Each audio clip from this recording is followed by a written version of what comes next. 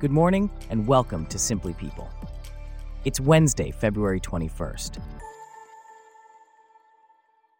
On today's show, Bradley Cooper recalls his crazy meeting with Beyonce for A Star is Born while Jay-Z was watching Judge Judy. Salma Hayek wishes her stepdaughter Mathilde a happy birthday, expressing how proud she is of the woman she has become. Plus, a dog missing in the Arizona desert for 9 months is found safe thanks to community help. This coverage and more, up next. I'm David, and you're listening to Simply People.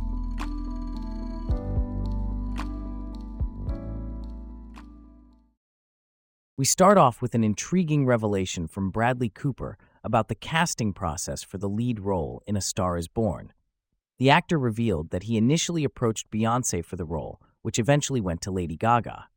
Here to discuss this further is Abby, a correspondent for Simply People. So Abby, what can you tell us about this crazy meeting between Cooper, Beyonce, and Jay-Z? Well, David, it seems that Cooper had quite an experience. He met with Beyonce and Jay-Z at their home to pitch the role of Ally, an aspiring singer in A Star is Born. Interestingly, during this meeting, Jay-Z was watching Judge Judy.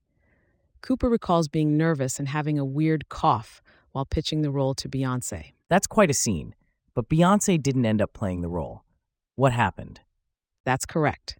Cooper and Beyonce developed the project for about a year, but it eventually fell through.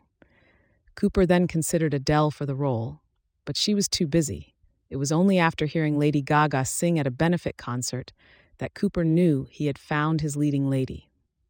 And how did A Star is Born fare after its release? The film was a major success. It earned 8 nominations at the 91st Academy Awards and won the award for Best Original Song for Shallow, a duet featuring Cooper and Gaga. In fact, in 2019, Cooper expressed interest in doing a live reading of the film's script and singing all the songs at an event like the Hollywood Bowl. That would be quite a spectacle. Has there been any progress on that idea? As of now, the idea hasn't come to fruition. However, Cooper and Gaga did reunite on the red carpet for the Maestro premiere in December 2023, so who knows what the future holds. Thanks for the insights, Abby. Now, shifting gears to the world of entertainment, Salma Hayek recently took to Instagram to celebrate her stepdaughter, Mathilde Pinot's 23rd birthday. The actress shared heartfelt photos and expressed her pride in the woman Mathilde has become. Here to discuss this further is James, a correspondent for Simply People. Can you tell us more about Hayek's relationship with her stepdaughter? Absolutely, David. Mathilde became Hayek's stepdaughter after Hayek married François-Henri Pinault in Paris in 2009. Pinault, a French businessman, shares Mathilde and son François with ex-Dorothée Lepere. He also has a son, Augustin, with ex-Linda Evangelista. Pinault and Hayek welcomed their first child together, daughter Valentina, in 2007. And how does Mathilde view her relationship with Hayek? In a 2022 interview with Paris Match, Mathilde spoke highly of Hayek, crediting her as someone who has helped her in everyday life. She said that Hayek has a calming influence on her and teaches her to keep a sense of priorities. Mathilde also mentioned that she has accompanied Hayek on film shoots and observed how she manages her schedule and learns her scripts. That's quite a bond. And what about Hayek's approach to parenting? Hayek has expressed that she and Pinault have focused on raising their kids to be grounded. She told Page 6 in December 2022 that her kids are humble and that they have a big spectrum of things. She also mentioned that she and Pinault have a similar mindset, which has made their marriage stronger. They focus on solving problems rather than finding someone to blame. That's a valuable approach. Thanks for sharing, James. Now let's shift from people to our four-legged friends.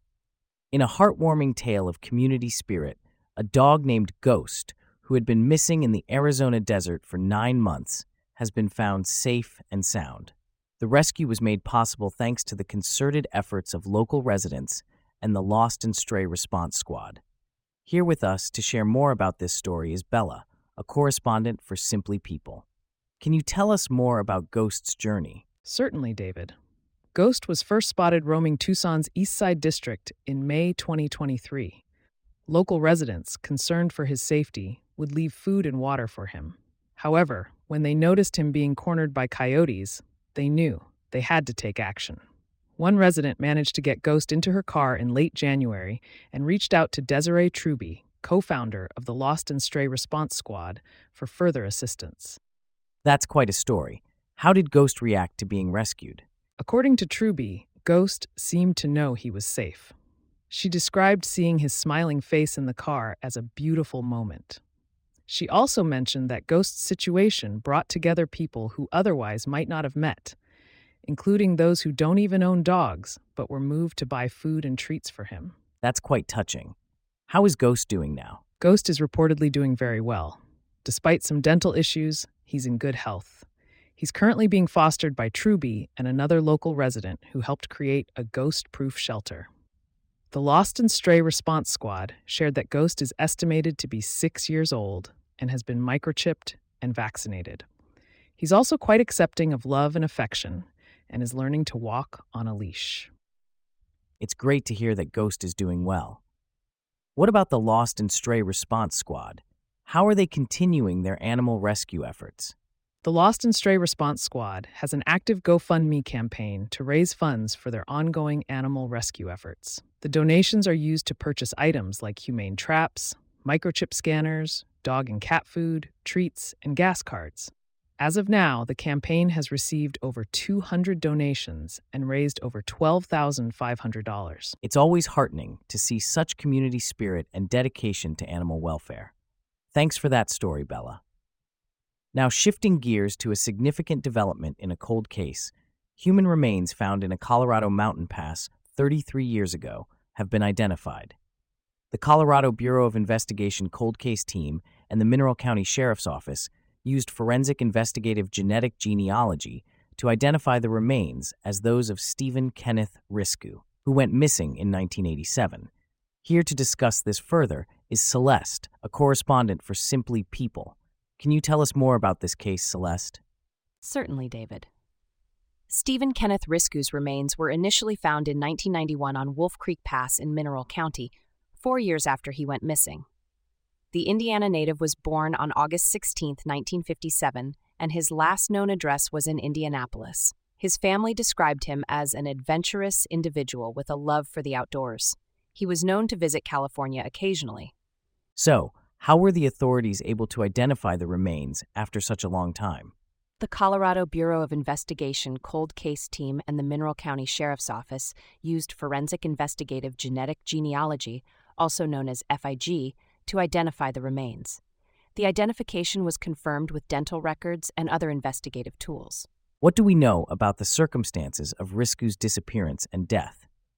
Investigators have not yet discovered the reason for Risku's trip to Colorado, and it remains unknown if any foul play was involved in his death. The Mineral County Sheriff's Office is urging anyone with information about why or how Stephen Risku ended up at the remote location on Wolf Creek Pass to come forward. And how has the family reacted to this news? Risku's niece, Heather Hall, told KMGH-TV that he disappeared a year before she was born. The family had held out hope for so long that he was alive. While the news of his death was a shock, it has given the family a chance to finally put him to rest. That was a deeply touching story from our Simply People reporter, Celeste. And with that, we conclude our stories for today. Thanks for listening to Simply People. We'll see you back here tomorrow.